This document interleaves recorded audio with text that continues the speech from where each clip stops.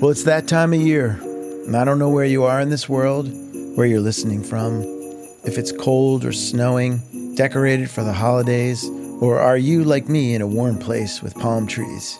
Which is weird, because whenever we get to this time of year, my mind reaches back to the East Coast, to New York City and Philadelphia at Christmas time. Lights on lampposts, chunky sweaters, and the smell of wood smoke on the crisp night air.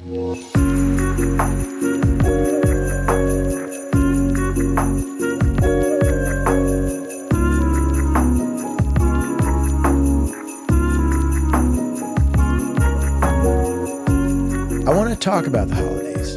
Are you traveling to see family? Are you holidaying in place? Are you huddled under the covers with the shades drawn, an emergent date scheduled for sometime in March? I get it.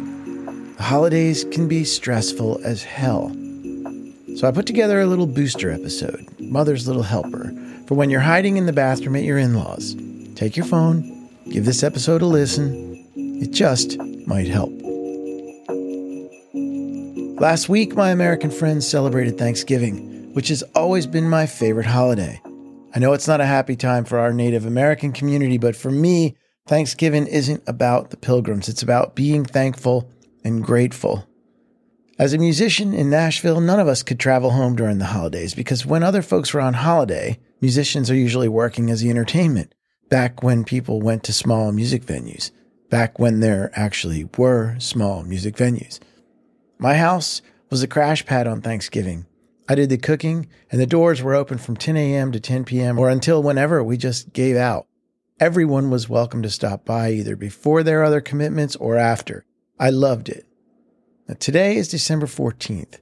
We're not even into the holidays full swing, and I just read a recent study that suggests 55% of Americans are already in the grips of the holiday blues. The start of Las Posadas is still 2 days away, on the 16th. Hanukkah's on the 18th, and the winter solstice, Christmas, Kwanzaa, and of course New Year's a couple weeks down the road. When it comes to the holiday blues, a lot of triggers might seem obvious, but some are not so obvious. This time of year can be extremely painful for folks grieving the loss of a loved one, a broken relationship, or a divorce. It's hard on members of our military who can't travel home to see their families. Last year, post-COVID lockdown, people couldn't wait to reconnect and gather with family and friends. This year, with a tightening economy, people are feeling a different kind of strain. Some people just don't have the money to participate the way they want to. Family conflict has also risen in the ranks as one of the main causes of stress during the holidays. I talked about it in episode 15, but I did some more investigating, and here are some stats I found via Amy Morin's fantastic website, theverywellmind.com. 75% of people have concerns about conflict when it comes to gathering with their family this holiday. 40% actually expect conflict. Traveling can also trigger anxiety, especially if you're traveling with toddlers or adolescents. Oh my God, it's a nightmare these days. A lot of people report having an amazing amount of stress caused by the pressures and expectations of gift giving. Disrupted routines, that's another one. When you're staying in a hotel or with family, it's really hard to stick to a normal routine. Mel and I just spent 6 weeks on the road, staying in other people's space, and it was really difficult. You toss in the previous triggers and you can see where problems start to come up. There's time off work. This is obvious, of course. If you're traveling, you're going to incur expenses, not to mention missing a deadline, or worse yet, having to remain connected and doing check-ins while you're trying to visit with family. That's a big one for us. We frequently find ourselves cramming in a little work before or after family gatherings. So I got curious and I went back to look at when all of this holiday syndrome started to see what the triggers were back then. The farthest back I could find anything concrete was 1941, when a young psychotherapist named Jewel Eisenbud published a paper called Negative Reactions to Christmas.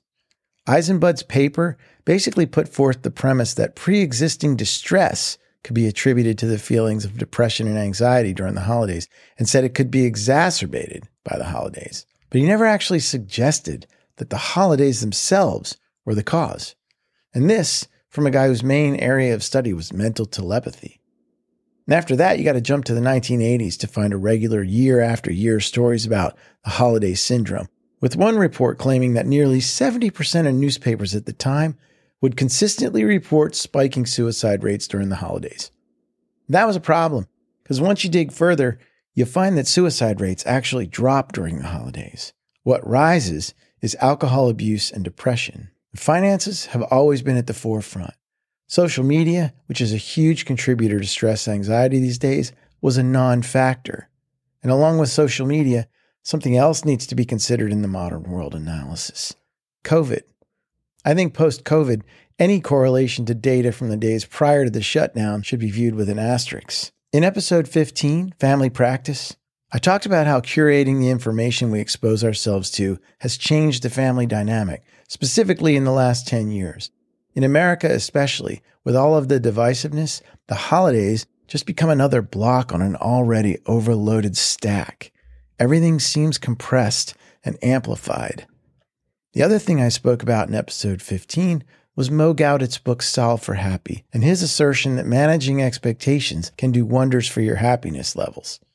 When I was putting this piece together, I found one word that came up over and over again when I was searching for ways to cope with the stress of the holidays. Expectations. It's kind of cool and ironic once you start looking for things, they appear, and they're usually connected to some of the other things we might already know but fail to implement or just have trouble with. When it comes to coping with the holidays, the first thing to dispense with might be forming expectations based on what happened in the past holiday gatherings. I mean, all we have to go on is how it played out before. I get it. Ghosts of holidays past. Maybe you remember that time Uncle Frank got drunk and dished all the lurid details about your Aunt Gladys's affair at the table with your young nieces and nephews around. I can understand how that would cause some stress. Maybe you missed your connecting flight and had to spend the night in the terminal with 2 screaming kids and your angry partner.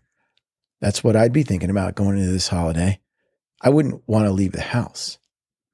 But maybe this year, if you're traveling to see family, you actively talk yourself down and reset those expectations. Maybe you bolster your own defenses by calmly telling yourself that you're not going to take the bait or get lured into a contentious discussion.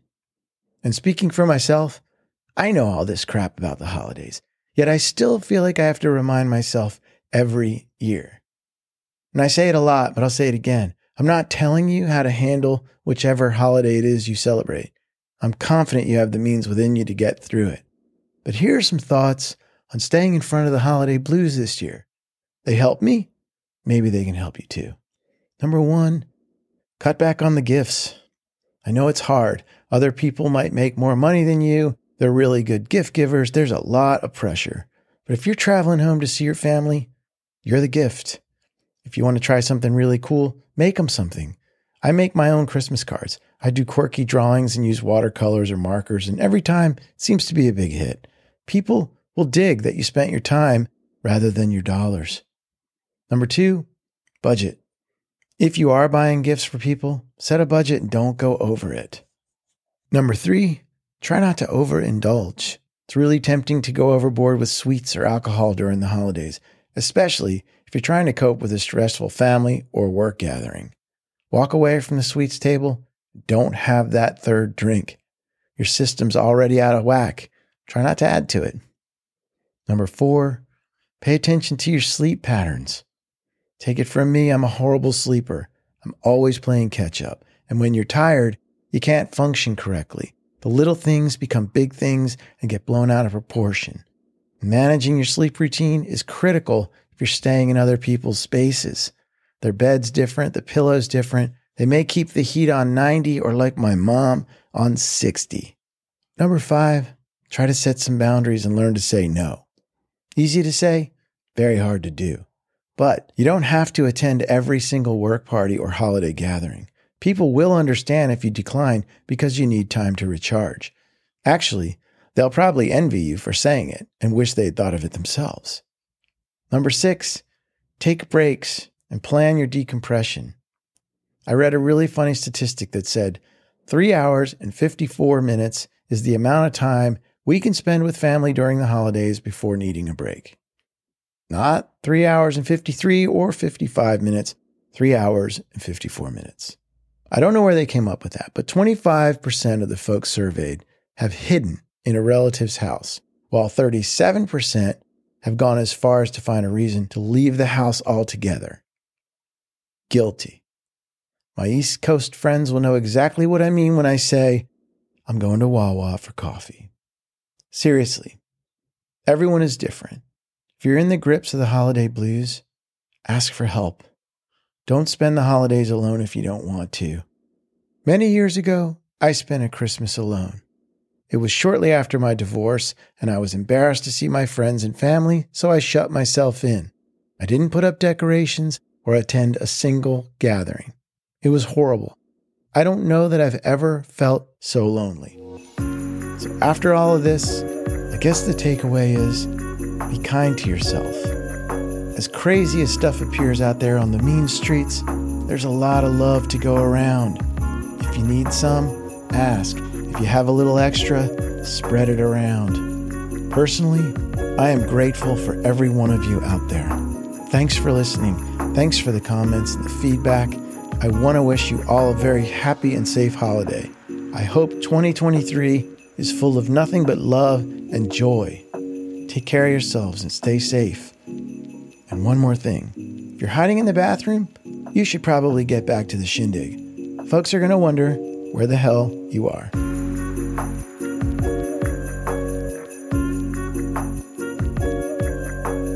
Hey, thanks for listening to the show.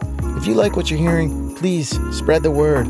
We're listener supported, so leaving a review on Apple or Spotify really helps.